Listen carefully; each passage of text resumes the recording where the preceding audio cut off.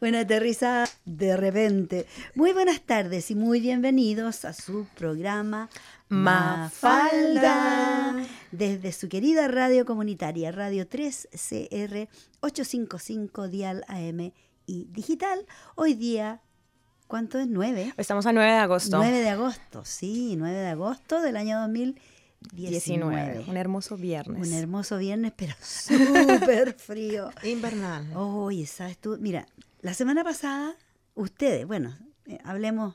Sí. Bienvenida, Lorena. Bienvenida, Lorena, de nuevo, mira. Sí, qué bueno. Gracias. Que estás Habla aquí Antonieta. Y por acá Vicky.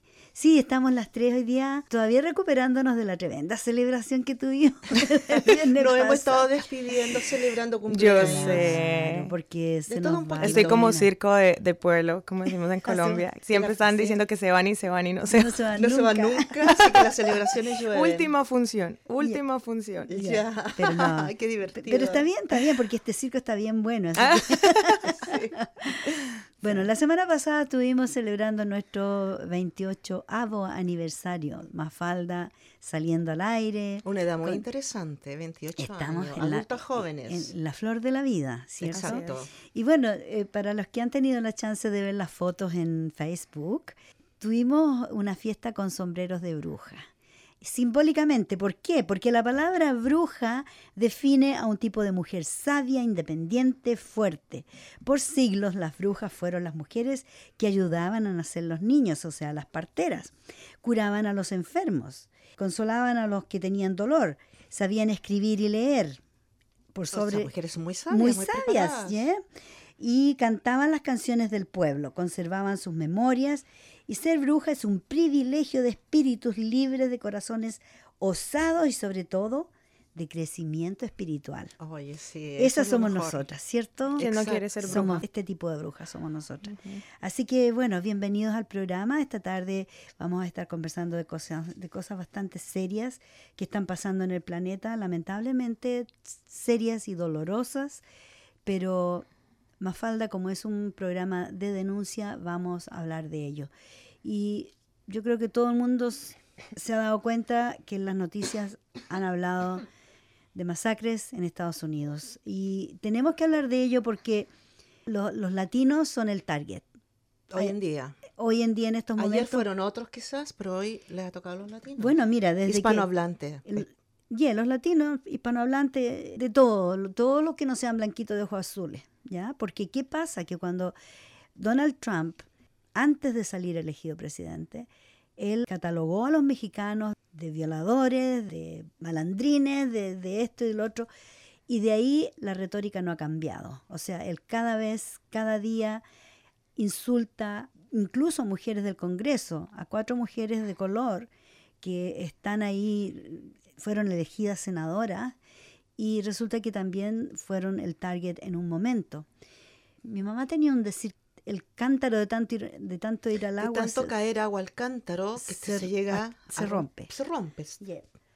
Resulta que se rompió el cántaro cuando en una semana hubieron 3 masacres. En El Paso, el otro es en Dayton, en Ohio, y el otro no tomé nota porque creo que fueron 2 personas las que fallecieron ahí. Pero todos estos crímenes han sido cometidos por hombres estadounidenses blancos que están creídos que son supremos, que ellos son más que los latinos. Y si tenemos un presidente que está incitando a la violencia, que es homofóbico, bueno, ¿qué no tiene si él critica a todo el mundo, verdad? Entonces, él está incitando a la violencia, incita al odio, al sexismo, al racismo, usando la palabra invasión, por ejemplo. Estuvo usando la palabra invasión y la sigue usando. Entonces, dicen los estadounidenses, bueno, los blancos que se sienten superiores, dicen, bueno, tenemos una invasión de latinos, hay que ir a masacrarlos. Y van y lo hacen, porque saben que al final no creo que les pase mucho, de verdad, no creo que suceda mucho, que haya consecuencias muy drásticas con ello. No creo. Sí, eso era lo que iba a decir, que una de las situaciones que más asustan, porque la verdad a mí me da miedo, es que estaban entrevistando a este chico de 21 años, el que cometió el tiroteo en Walmart en El Paso, que tiene solo 21 años. Y dice que el objetivo de él era matar tantos mexicanos como fuera posible. Eso es, o sea, que una persona, los jóvenes, porque pensemos Exacto. que si fuera una persona ya de 40 años, uno dice que quizás, o 50, uno dice quizás es una persona que está resentida y tiene ideologías y no está como abierto a la diversidad que vive el mundo actual, pero que un joven de 21 años con estas ideas es una bomba de tiempo. Y además que fíjate que este hombre viajó 600 millas, es decir, 8.600 kilómetros, para ir al Paso a asesinar gente, a asesinar latinos. Ahora, el Mella y gente de políticos en El Paso, ellos dicen, nuestra comunidad era una comunidad sobresaliente con respecto a los derechos humanos, a la amistad, al cariño, las cosas que sucedían. Era casi como, estaban como aislados del territorio nacional, en el sentido de que funciona la cosa bien diferente en El Paso. Y hay que recordar también que El Paso pertenecía a México. Hay lugares en Estados Unidos que se llaman Nuevo México. Todas esas áreas les pertenecía. Era territorio mexicano. Territorio mexicano. Sí, es verdad. Y Estados Unidos se apoderó. Se apoderó. Bueno, hicieron tratados y tuvieron guerra. Esto fue en el transcurso de la guerra de la secesión que tuvieron los Estados Unidos con los confederados del sur y los yanquis del norte. Ajá. Ahí comienza toda esta batalla campal. Los supremacistas normalmente son los del sur. Ellos marcan vanguardia desde aquel entonces con los esclavismos, que llevaban a sus algodonerías y todo. Claro. O sea, nos estamos trasladando al siglo XIX aproximadamente. Mira que no ha cambiado mucho, porque comentábamos con Lorena que hay una foto en Facebook donde dos policías, ahora, esta semana, van dos policías montados a caballo y llevan a una persona detenida, a un negro, lo llevan amarrado. Igual como se veía esto en la época del siglo XIX, de la esclavitud. ¿Ya? Bueno, el concepto de supremacía, yo no sé si les interesa, es muy cortito, porque para que a la audiencia también vale la pena aclararlo. Sí. Lo busqué, chicas, y dice, mira, supremacismo blanco es una ideología que sostiene que la raza blanca, está definida la raza blanca por elementos biológicos, culturales, incluso morales, es superior a otras razas. Este término se usa para describir una ideología política que promueve el dominio social y político de los blancos. Yo creo que también por ahí va un poquito el meollo, el tema del poder, que ellos lo quieren tener a su antojo y consensuado entre este concepto de que los blancos son superiores. Exacto. Claro. Sí, es verdad. Además, fíjate que en este caso, el presidente obviamente le hicieron una oración ahí para que leyera, porque de verdad con toda la retórica que él ha tenido ha sido todo lo contrario. Sin embargo, seguro que la Casa Blanca tuvieron que poner los puntos sobre las íes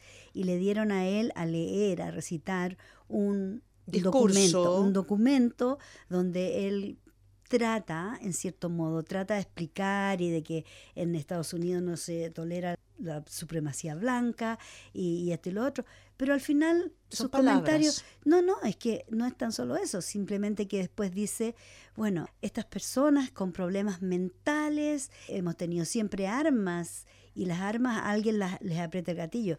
O sea, no hay ninguna indicación de que vayan a tomar medidas respecto a legislar con respecto a las armas semiautomáticas. No quieren hacer nada de eso. ¿Por qué? Porque él está casado con la Asociación Nacional de Rifles, el NRA. El primer comprador, porque, yo creo. Porque ese es el mejor donador que él tiene, los donantes de dinero para su campaña. Son los que más dinero le han dado. Entonces él no quiere hacer nada al respecto. Está diciendo, esta gente tiene problemas de salud mental. Y no tienen problemas de salud mental, que simplemente la retórica de él, el estar machacando una y otra vez que son asesinos, que son ladrones, que son esto y lo otro, Entonces está dándoles el visto bueno para que salgan a matar. Claro, es Es una exacto. justificación. Otra cosa que encuentro acá del caso de este joven es que a él le encontraron un documento, un manifiesto, que lo habían publicado en Sí. un portal web que se llama 8chan. Ya eliminaron ¿Ah, ese lo documento. sacaron? Sí, lo eliminaron a los pocos minutos, pero igual el documento Quedó. lo alcanzaron a conocer. Claro. Y dicen que en ese manifiesto lo que hacían era hablar súper bien del personaje que cometió en Nueva Zelanda el tiroteo en Christchurch, Yeah. y donde murieron 51 personas, y estaban alabando el comportamiento de este tiroteo y dando como otras pautas que incluía pues textos realmente para incentivar crímenes de odio. Exacto. ¿Y eso quién lo viene diciendo? El manifiesto, probablemente eso es anónimo. En la red, eso es lo peligroso de las redes sociales y del internet, que todo el mundo sube muchos contenidos. Normalmente lo nadie hacen se hace anónimos. cargo. Normalmente Nadie lo se hacen hace anónimos. No, cargo. pero de todas maneras, este hombre, lo que él escribió ahí son las palabras copiadas de Donald Trump. Él está repitiendo en su manifiesto lo que Donald Trump ha estado diciendo por estos 2 últimos años, 2 años y medio que ha estado en el poder. Es exactamente, pero copiado de lo que él está insistiendo siempre. Bueno, estuve enferma, me quedé en casa por un par de días porque todo el mundo se enferma con estos fríos. Y aproveché de mirar harta televisión y harto YouTube y estuve mirando a Trump, cómo él da sus discursos y cómo le permite a las personas, por ejemplo, cuando estuvo en contra de las 4 congresistas, las 4 senadoras, está hablando y qué sé yo, y empieza la gente a decir, que las manden, porque él dijo que tenían que irse de vuelta de donde ellas vinieron. Y resulta que nacieron en Estados Unidos. Sí, eso fue súper chistoso. Fue súper chistoso. Solo una de ellas nació en un país africano, Sí. pero se vino Muy muy pequeña. pequeña. Entonces ella es estadounidense, ciudadana, y ahora salió elegida. La gente votó por ella. 4 Oye, congresistas. además es una decisión tan personal de las personas si se quieren marchar. Bueno, está esa definición, esas palabras de que vuelve al país o vuelve al lugar de donde Naciste. viniste. Vuelve a tu país. Ándate de vuelta desde donde vienes. Eso está escrito ya en una ley para decir que eso es bullying. O sea, esa es una definición que está en los anales de la ley. Ya está escrito. Y resulta que él sigue tirando twitters, porque eso lo único que hace es Twitter. Él ya no hace políticas de gobierno, nada, todo lo tuitea, nada. Es una persona infantil a veces, pero muy Es un agresiva. cobarde, es un fascista. Cobarde, exacto. Es un fascista cobarde Exacto. que no da la cara. Porque cuando hubo una manifestación donde llegaron todos los blancos ahí a pelear y estaban en contra de los judíos, ¿ya? Y peleaban y decían de que los judíos tenían que irse del país. Y él, en vez de condenar esa actitud, ¿qué es lo que hizo? Dijo que habían personas buenas en ambos lados de esta pelea. Entonces, realmente no criticó como debería haber sido. Entonces, cada día, toda esta gente que se cree superior están apoyando a Trump. Y esa es la gran preocupación que hay en estos momentos, que él incita al odio y esto va creciendo, y en algunos casos lo comparan, por ejemplo, con Hitler. Hitler empezó así. Su retórica fue, hablaba y hablaba en contra. Él no empezó poniendo las cámaras de gas inmediatamente. Él empezó a hablar de los judíos, en contra de los judíos, que estaban tomando sus trabajos. Lo mismo está haciendo Trump. Está diciendo que los están, usa una palabra, que los están supliendo o suplantando. Reemplazando, esa es la palabra. Que los latinos y todos los que llegan ahí están reemplazando a los estadounidenses. Y no hay tal cosa. Tú me contabas que había una repatriación, o ¿cómo fue? Masiva de 600. Sí, fue una de las mayores redadas que ha realizado el gobierno en el último que va en el año, que eso fue el día de ayer, en el estado de Mississippi. Esta entidad encargada de control de migración capturó 680 personas en esas plantas de producción de alimentos y justamente ese era el primer día de clases de los niños. Entonces, lo que fue súper dramático en la mayoría de los casos fue que cogieron a los 2 padres y se los llevaron, los tuvieron retenidos y muchos de estos niños llegaron a sus casas y no había nadie en la casa o simplemente no los pudieron recoger en el colegio. Entonces, esto fue lo que más causó y movió las redes sociales el día de ayer. Era ver a estos niños llorando, preguntando por sus papás. Sus padres. Y Uno no, de las... que no han hecho nada, decía Exacto. una niña. Los niños son residentes, son ciudadanos americanos. Porque han nacido allá. Nacidos y tienen una vida allá. Y pensar que, bueno, a los papás los capturaron por temas de migración, pero uno de los voceros de esta entidad lo que dijo fue que en el transcurso de la tarde ya habían liberado más o menos a 300 personas de las 680 que capturaron por cuestiones humanitarias. Es decir, cuando se comprobó que alguno de los niños, esa persona era el único tutor legal, tenían que liberar a esa persona porque no podían dejar a los niños totalmente a la deriva. Claro. Pero igual tienen muchas personas detenidas.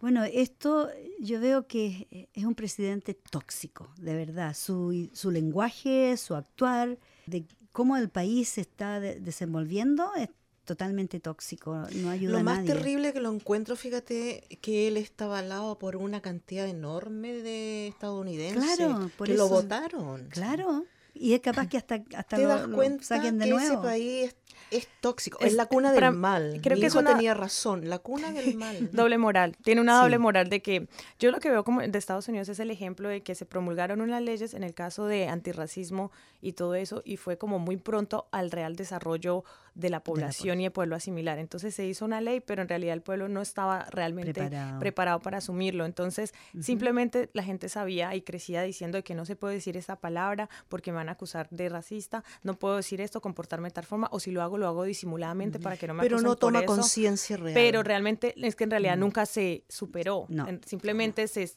castigó. habló nomás. Se buscó una forma de castigarlo, pero jamás se superó y no se ha superado.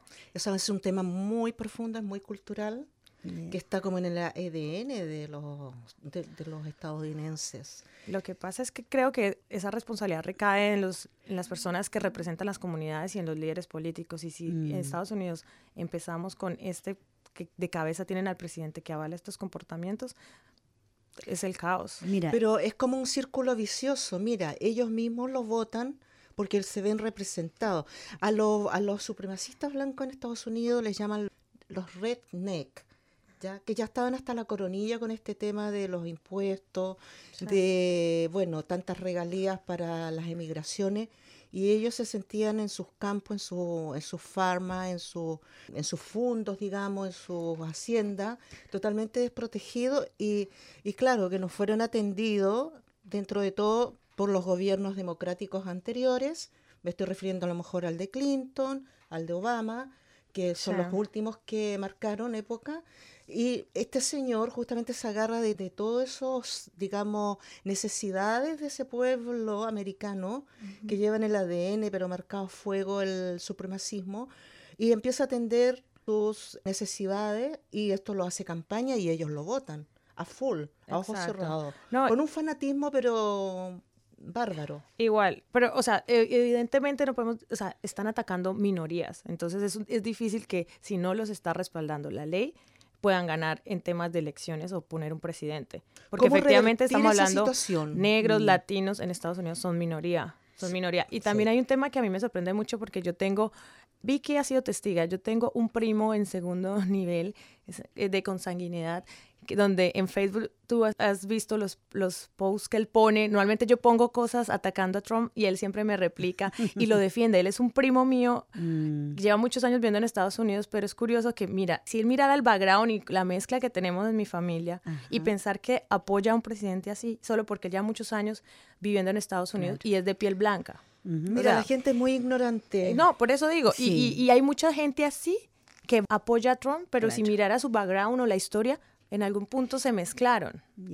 Pero sabes tú que la confianza en Trump es solamente en Estados Unidos, porque alrededor del mundo la confianza mundial está pero por el suelo de Trump, por todas las cosas que ha hecho, porque en estos momentos él se ha hecho a un lado de un montón de alianzas que habían para, digamos, para pelear contra el cambio climático, qué sé yo, el comercio. Él se ha hecho un lado. Él en estos momentos está aislado. No sé si ustedes vieron, hubo no sé si era la ONU que se juntaba, no recuerdo exactamente, había una reunión de líderes mundiales y resulta que están todos conversando en grupos, los chinos, con todos los primeros ministros y presidentes conversando, y Trump está sentado solo, solo, te juro, como un niño amurrado, ahí, y así no tiene un papel encima, nada, está sentado nomás esperando y nadie lo toma en cuenta, es solo aislado ahí.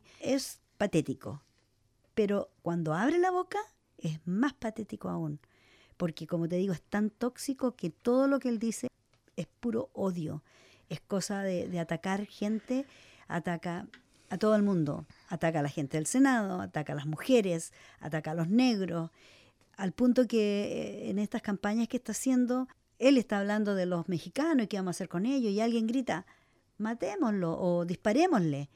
Y él, se ríe. Es una vorágine. Se ríe. Eso se llama vorágine bárbara. Increíble que no tiene límites.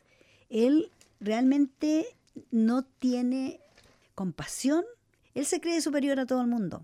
Y donde él llega, no sé si lo han visto, cómo él se muestra así.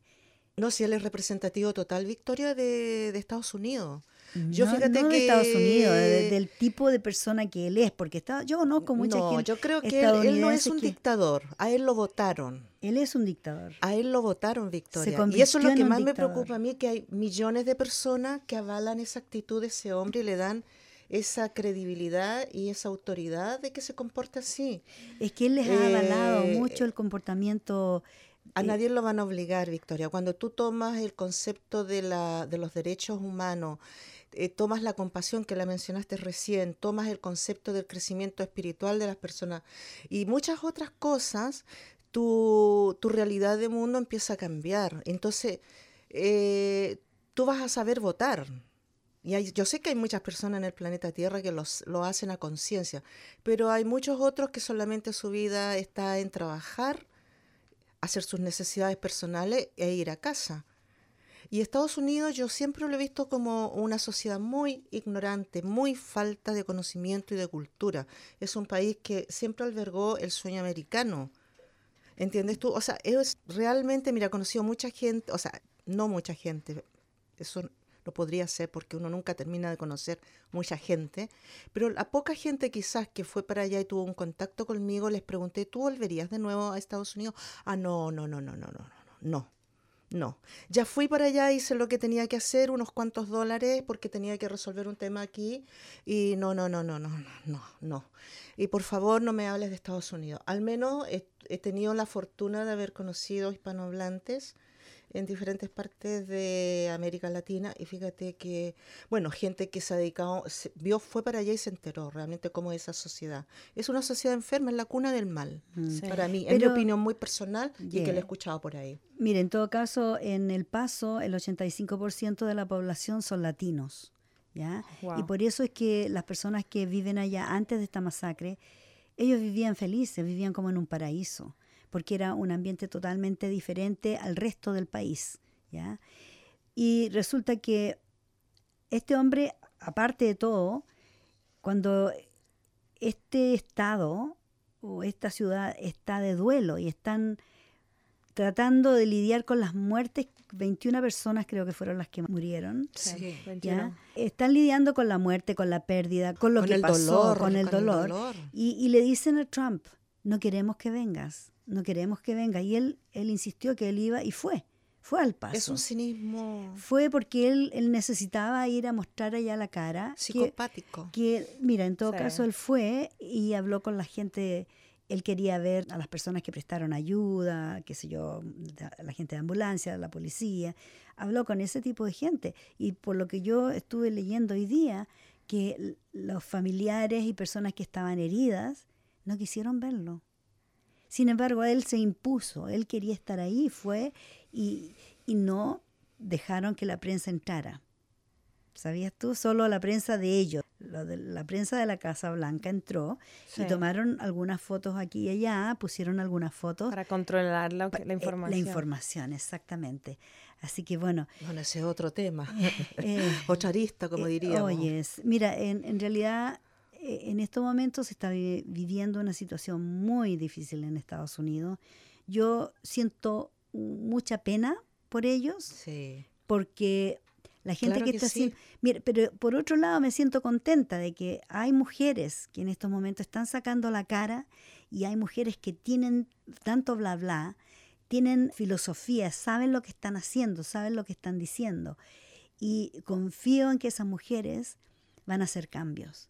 Por ejemplo, Alexandria Ocasio, que es una mujer fantástica, la Kamala Harris, que ahora le encontraron algunos peros, porque como ella fue una prosecutora que mandó a la cárcel mucha gente que a lo mejor no debería haber mandado.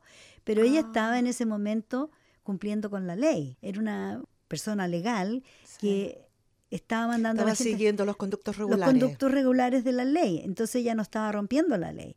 Cuando eres político te van a bombardear investigar y buscar con lo hasta que lo sea. último de tu Exacto. pasado. Eso es verdad. Pero sí, esta mujer, véanla, Alexandria Cortés, y se me olvida el otro, son 2 apellidos.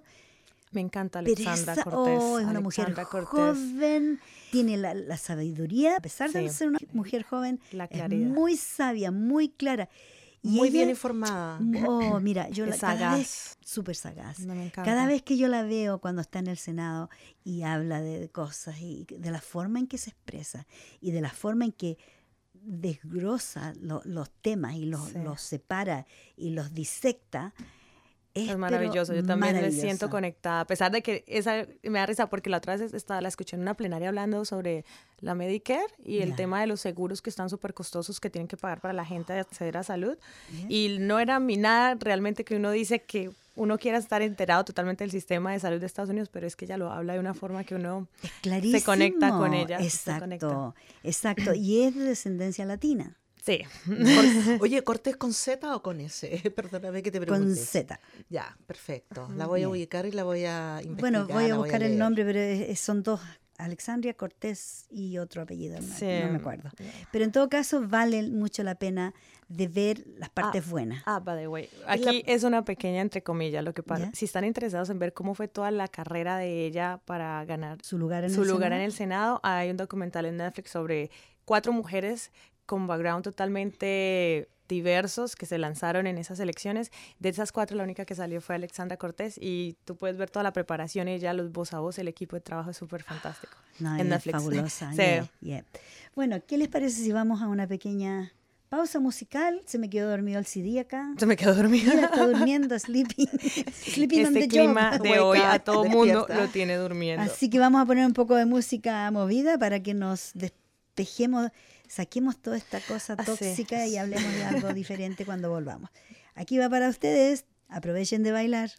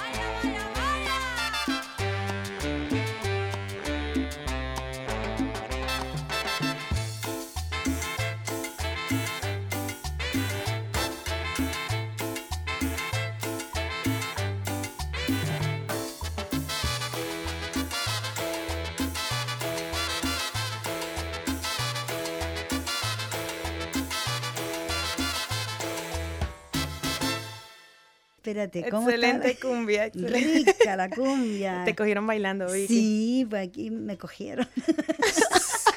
Oye, ¿Tú esa dices? palabra tiene No, mucho Yo significado. Por sé, supuesto, yo pero lo digo yo con lo- mi inocencia de Colombia. Exacto. Yo sé que en también. Argentina suena o significa O en otra España, cosa. querida. En España, Vamos. en España. Principalmente en España. Y hablando de coger, aquí cogimos un artículo bien interesante que apareció y que Ese tema la pone nerviosa, Vicky. el 8 de agosto se celebra todos los 8 de agosto el Día del Orgasmo Femenino. ¿Qué les parece? Fantástico. Oye, hace un poquito calor aquí en el estudio, ¿verdad? Me parece que me voy a sacar la Voy a yampa, poner ¿verdad? los ventiladores. No, de verdad, mira, sí, Sí, se está acaloró haciendo un calor. poco el ambiente. Te Bueno. caloró un poco el ambiente. Hay que rendir homenaje al sexo y al placer. Debemos empoderar nuestro placer y dejar a un lado los tabúes que nos alejan del mismo. En este contexto denominamos placer sexual femenino al que tienen las mujeres, el cis por su carga política, ya que precisamente el tabú y la insatisfacción nace del cishetero patriarcado. No sé el significado de esta palabra, nunca la había visto. Pero no olvidemos que no todas las mujeres tienen vulva, ni todas las personas, no, todas tienen. Es que aquí dice coño, voy a decir la palabra. Sí. Dice, voy a leer tal cual. Sí. No todas las mujeres tienen coño, ni todas las personas que tienen coño son mujeres. Esto es un poco controversial, digo yo, porque aquí también se refieren un poco a los trans. Y los trans están diciendo acá, bueno, ¿y qué pasa con nosotros? De todas maneras, como les decía, vamos a hablar un poquito del orgasmo femenino. Es algo natural, es algo que se vio en cierto tiempo atrás, se vio como algo totalmente malévolo, porque las mujeres todavía en algunas comunidades, las mujeres están vedadas, no pueden tener orgasmo porque no, por algo les cortan el clítoris. Es que creo que está muy relacionado al tema religioso y es en que el placer va a llevar a la persona a la pérdida o al pecado o al libertinaje. ¿Sabes tú que yo pienso que no es religión? Yo creo que han usado la religión Sí. para decir eso, pero en realidad volvemos a lo mismo, poder y control sobre la mujer. No, sí, sí, ¿Por sí. qué? Porque ¿de qué otra manera te pueden controlar mejor que no Desde el teniendo placer? patriarcado. Desde Sí. el patriarcado. Estamos Sí. hablando del machismo. Así Exacto. O sea, sí, pero en una parte de que es la búsqueda del placer lleva a la persona a, digamos, a controlar, es por el mismo hecho, porque si las mujeres fueran conscientes todas de que el placer que tienen, que pueden ellas mismas darse a través del clítoris, que es muchas, digamos, se darían cuenta, uno, que no necesitan probablemente, Un no hombre. necesariamente un hombre para poder sentir placer en su Exacto. relación. Y O eso no es- necesariamente quedar embarazada para crear una vida e ir a tener acciones sexuales para el placer, ¿entiendes tú? Porque también por muchos años se relacionó eso de que tú podías tener relaciones sexuales en beneficio solamente para ir a crear vida. Sí, Bueno, solo para mucha- Por lo fines tanto, no podías reproductivos. tocar, Exacto. ni investigar, ni explorar. menos Vamos a dar explorar. algunos hechos acá, vamos a leer algunos hechos. Por ejemplo, el primero dice que el orgasmo femenino dura en promedio 25 segundos. Sí. ¿Sabías tú que el chancho dura como 3 horas? Sí, sí, sí, sí. ¿Te acuerdas que lo leímos una vez acá? Sí, sí, sí. El El orgasmo, orgasmo del chancho dura como 3 horas y media. ¿Qué te parece? eso debe ser la locura. Bueno, el clítoris tiene cerca de 8.000 terminaciones nerviosas y no para de crecer. A los 32 años estará 4 veces más grande que en la pubertad. Eso quiere decir que entonces, entre los más años tenga, voy a sentir más placer o Exacto.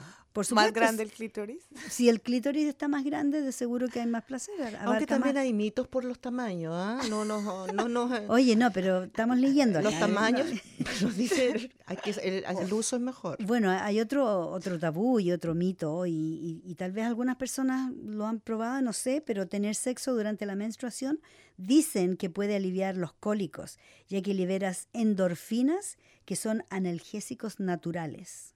También, y además que es mejor la lubricación. Claro. O sea, Otra foto acá dice que el mejor momento para los orgasmos es durante el periodo, ya que aumenta la circulación por toda el área de la ingle y ante la estimulación sexual el cuerpo reacciona más rápidamente. Fíjate que lo que están mencionando es, digamos, esas hormonas que tú acabas de mencionar, porque son hormonas, liberación de hormonas, como la oxitocina, las endorfinas, la prolactina. Se compara con la morfina endógena. Por eso viene esa sensación de que se te quita el dolor menstrual. ¿Entiendes tú? Vamos en contra del dolor, apacigua los dolores. No sé si ustedes sabían que hay varios tipos de orgasmos. A ver. ¿Femenino? Femenino, sí. Está el orgasmo del clítoris, está el orgasmo vaginal, que probablemente este es el que he producido cuando en una relación con un hombre, que hay penetración. También está el orgasmo del punto G. Entonces, este también se puede alcanzar ya sea con un juguete sexual o también con un juguete humano. Claro. El orgasmo del punto A. Este sí no lo había escuchado, que es las profundidades entre la vulva y la matriz antes de llegar al cervix uterino. Es otro punto ahí que puede producir el clímax. Bueno, un saludo a Verónica porque ella es la experta que nos ha estado trayendo toda esta información y como que se nos está olvidando, Verónica, tienes que volver pronto. Saludos, un abrazo grande. Bueno, dice aquí que el mejor tipo de sexo para conseguir un orgasmo es la masturbación, seguido del sexo oral y, por último, la penetración. Hay muchas mujeres que no saben, no conocen su cuerpo, y que hay mujeres que dicen yo nunca he tenido un orgasmo porque su pareja nunca se ha tomado el tiempo de prepararla, de buscar otras formas de darle un orgasmo. El foreplay, por ejemplo. Bueno, eso es el preludio en castellano. Sí, okay. Con la madurez sexual el orgasmo se alcanza de manera más fácil y rápida. Solo 1 de cada 3 mujeres llega al orgasmo con su pareja. En esto influyen las ideas patriarcales en torno al sexo, donde no se tiene en cuenta nuestro disfrute. Si un día tienes un orgasmo explosivo y en los siguientes encuentros sexuales los orgasmos no son tan intensos, no te preocupes. Tampoco te preocupes si todavía no has tenido un orgasmo enloquecedor. Toda mujer tiene un rango de respuestas orgásmicas y más allá de que todos son placenteros, no todos los orgasmos son iguales. Claro. ¿Sabías tú por qué? Aquí estoy sacando información de Wikipedia y dice lo siguiente, porque los orgasmos son controlados por el sistema nervioso, involuntario o autónomo, a menudo que se asocian con otras acciones involuntarias, incluidos los espasmos musculares en múltiples áreas del cuerpo. Un estado de euforia general, sensación y con frecuencia de movimientos corporales y vocalizaciones. Pues. Bueno, por eso te decía que el clítoris tiene 8.000 terminaciones nerviosas. Exacto. Estoy buscando acá, tenía una declaración de una mujer africana que habla en español y quería compartirlo con los oyentes porque viene muy al dedo con lo que estamos hablando en estos momentos. Ok. Asha Ismail es una víctima de mutilación genital. Y voy a compartirla con nuestros oyentes porque a veces la gente cree que estas son mitos, que son cosas que habla la gente, pero este es el testimonio de una mujer que pasó por esta terrible mutilación. Ablación, le dice. Sí, o mutilación. Que es bueno aclarar que se me fue la palabra cuando es algo que realizan. Tradicionalmente lo realizan en algunos grupos indígenas, en tribus en África. Y Mira, hay muchos países en África que lo han puesto esto ilegal, pero aún lo siguen llevando a cabo. Se ha metido el tema de derechos humanos, sí, pero igual hace parte de las creencias de ellos y ha sido difícil. Exactamente, pero mira, les voy a poner esto porque es súper interesante. Aquí va.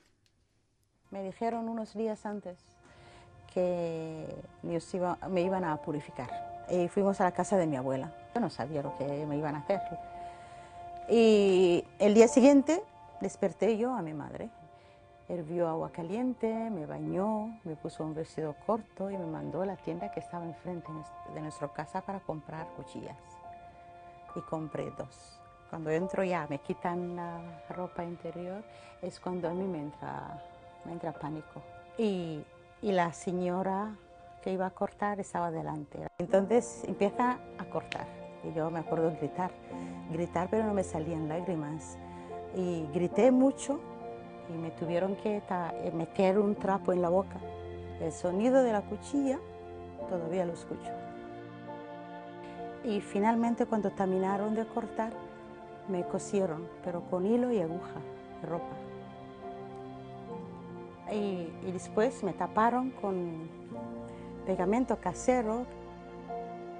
O sea, nunca supe cómo me iba a afectar eso en el futuro. Solamente que quería que se acabara lo que estaba pasando y ya está. Y el primer problema para mí, y muy doloroso después de eso, fue cuando intenté orinar, que eso era tan doloroso. Una de las peores complicaciones fue infección. Cuando fui a secundaria, me encuentro en un colegio donde las demás niñas no le habían cortado y la única que le habían cortado era yo. Al principio, pues cuando les vi era, qué suerte tengo. Yo no estoy abierta como ellas. Yo no orino como una vaca porque apenas se podía escucharme orinar, como salía gotas. Yo estaba intentando autoconvencerme de alguna forma de lo que me habían hecho era lo correcto. Y llegó la parte más complicada de mi vida, que todavía me duele mucho recordar, que es cuando deciden que ya tienes que casarte. Él paga un dinero por mí y me casan con ese señor. Y en la noche de la boda, el señor no puede penetrar, no puede entrar. Ya había una señora preparada afuera con una cuchilla. Bueno, el resto lo podéis imaginar. Me acordé de cosas que me contaba mi madre, de niñas que se prendieron fuego, se echaron gasolina en la noche de boda. Aquella noche entendí. Pero a los meses descubro que estoy embarazada. Y el día que nace el bebé, me dicen felicidades, es una niña, y me lo ponen en los brazos. Ahí sí que lloré muchísimo, pero no por el dolor de parto ni nada de eso. Lloré por la criatura que tenía en mis brazos, porque no sabía qué hacer con ella. Tenía la sensación que tenía que protegerla. Si ella le esperaba la vida que yo he pasado, entonces iba a ser muy duro. Mi niña hoy va a cumplir el mes que viene 30 años. No ha pasado por la mutilación genital femenina. Aterrador. Chocante. Me dejó así con... Fría. No. Pero es la realidad. Sí. La realidad que miles, tal vez millones de mujeres en África han pasado por esto. Porque, como tú decías, Lorena, le ponen religión, le ponen cultura, le ponen cualquier título que le quieran poner. Esto es barbárico. Realmente no tiene perdón de Dios ni del universo, de nada. Porque solamente yo veo que es una forma más de controlar a la mujer. Porque en los países musulmanes, los que hacen mutilación genital femenina, dicen que le quitan el demonio. ¿Por qué el demonio? Porque la mujer siente placer. Y el clítoris es la parte del cuerpo que hace a la mujer sentir placer. Por eso se lo quitan, se lo arrancan. Es terrible. Sí. La verdad me dejó... No, es aterrador. Es Si aterrador. hay alguien que está interesado en, pues, hay una historia muy bonita y quiero mencionar la película, que es un Sí. caso real. La película se llama Flor del Desierto, que es basada en el caso real de una chica de África, la cual llega a Londres y escapando ya después de ser víctima de ablación Uh-huh. y logra ser modelo muy famosa y contar su historia y volverse un ícono pues, en contra de estas prácticas que aún se sigue realizando en muchos de los países en África. Así es, aunque está prohibida. Incluso de acá de Australia, a veces las familias llevan a sus niñas a estos países de África a hacerles esta operación. Unas veces que tú estuviste faltando al programa, di la noticia de un caso en Sydney, donde la madre llevó a su hija de 13 años a hacerle la operación, entre comillas, a cortarle el clítoris, a hacerle la mutilación. Y antes de ir, las autoridades como que tenían miedo de que ese era el motivo por el cual ella llevaba a su hija. La interrogaron y la entrevistaron y ella dijo que no, que todo iba a visitar familia y se fue. Cuando volvió, apenas volvió, su hija denunció el caso y la mujer está en juicio. Hay una ley que dice que son 5 años de cárcel para una madre que facilita esta mutilación. Y mira, la gente se viene para acá, se asimila, o se ajusta, se adapta, lo que sea. Sin embargo, siguen pensando, y las propias mujeres las han concientizado de que tienen que llevar a sus hijas de vuelta para que les hagan la operación, ¿ya? Porque las van a, como dijo en el principio, ella dijo, las van a purificar. A purificar. O sea, como decía antes, es el demonio, una parte del cuerpo con el cual nacimos. Claro, como un exorcismo, una cosa así. Pero el exorcismo no le sacan partes del cuerpo. No, esto ya pero es, te sacan el demonio. Esto es barbárico. Te sacan el demonio. Porque esto es más brutal. Yo nunca he escuchado, por ejemplo, han hecho el ritual de la circuncisión en algunas tribus, a veces por razones de salud o por creencia, pero esto ya es, la circuncisión es un corte muy pequeño. Sí, se practica dentro de los hospitales por otras anormalidades. Por razones de higiene a veces o de salud. Pero esto ya subió de nivel. Esto ya está fuera de toda comprensión. Para mí, por ejemplo, no comprendo, no entiendo, no me entra en la cabeza de que la gente haga esto con sus hijas. Sí, esto es considerado violación a los derechos humanos de las mujeres. Por supuesto que lo es. Mujeres y niñas. Que lo es. Así que hay que denunciarlo. Y aquí estamos en Mafalda denunciando otra vez este caso, que es algo con lo que estamos luchando y hemos estado luchando por muchos años. Denunciar. Ahora, si alguien sabe de un caso y está escondido, porque tenemos situaciones en que nos hacemos de amigos de África, diferentes países, son muchos países en África. A veces decimos África como decir América. Sí, América, de varios Estados países, Unidos sí. Es un país chiquitito comparado con el resto de América. Claro, eso es Norteamérica, nosotros somos Sudamérica. Pero incluso en Norteamérica están los mexicanos. Sí, también están. Entonces, ni siquiera es todo Ellos Norteamérica. son Estados Unidos. Estados Unidos es una parte de Norteamérica. Parte de Norteamérica y no es Norteamérica. Central no es, América también. Y después no sé. Sudamérica. Bueno. En todo caso, entre Sí, las en todo Américas es un Oye, país pero pequeño. es difícil abordar este tema a veces con las chicas. Yo tengo unas chicas ahí que viven conmigo. Bueno, con una tengo más contacto. ¿Que son de algún país de África? Son africanas, son las tres, de diferentes países, no hablan la misma lengua, pero bueno, con una de ellas yo tengo más contacto porque nos hemos hecho amigas desde un principio, tuvimos buena onda, y ella es musulmana y no es una niñita chica, ya es una mujer adulta joven, sí, ha tenido sus experiencias medias terroríficas, pero no hemos conversado este tema. El otro día estábamos hablando sobre el gender, que es el tema del género. Y lo único que pude visualizar que muy poca información para las mujeres que vienen provenientes. Bueno, lo que pasa es que hay que partir que esto es algo cultural, es algo también en algunos casos religioso. Entonces, cuando uno no ha visto algo diferente y le han enseñado que eso se hace así, no hay manera de cambiarlo. No hay manera, no hay manera. Exacto. Ahí lo único es pues ya seguir haciendo campañas y todo, porque igual no solo es en África, en Indonesia, en otros países. Pero yo creo que de la única forma en que podemos hacer un cambio es hablando del asunto sin temor. Porque ¿qué tenemos que perder? Exacto. No tenemos nada que perder. Yo creo que es importante. Yo he hablado con muchas mujeres africanas y hemos conversado el tema y a veces ellas están en shock de saber que no es necesario, que no tiene nada que ver con religión, que no tiene nada que ver con cultura. Es solamente patriarcado. Erradicar puro. el placer de la mujer. Exacto. Darle la certeza al hombre que cuando se case, tiene a alguien que es virgen. Exacto. Que no está con otro Pero hombre. ¿qué pasa? Que con estas chicas que les ha pasado esto, ¿ya? Cuando generalmente quedan embarazadas muy jóvenes.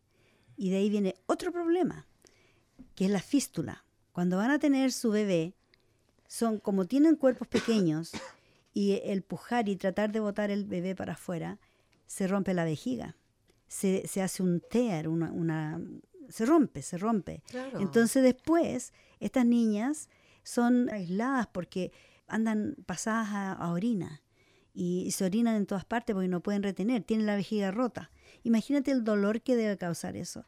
Y las dejan así, quedan así y después las muchachas a veces hasta tienen que andar mendigando en las calles, la familia las echan de sus casas porque huelen, hieden.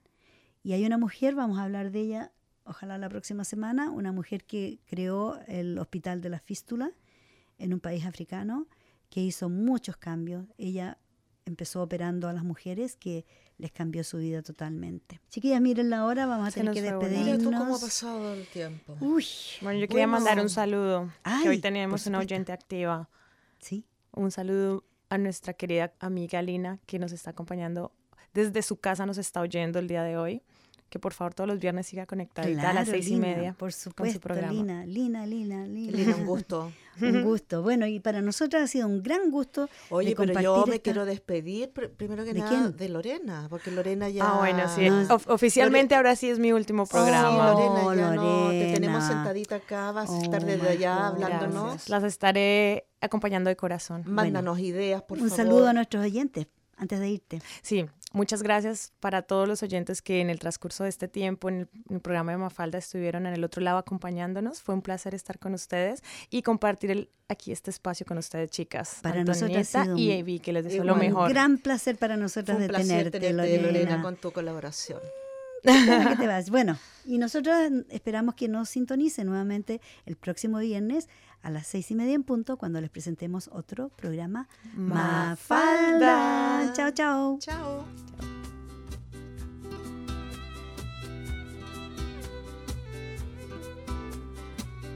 La noche irá sin prisa de nostalgia. Habrá de ser un tango nuestra herida, un acordeón sangriento nuestras almas. Seremos esta noche todo el día. Vuelve a mí, ámame sin luz en nuestra alcoba azul, donde no hubo sol para nosotros. Ciégame, mata mi corazón.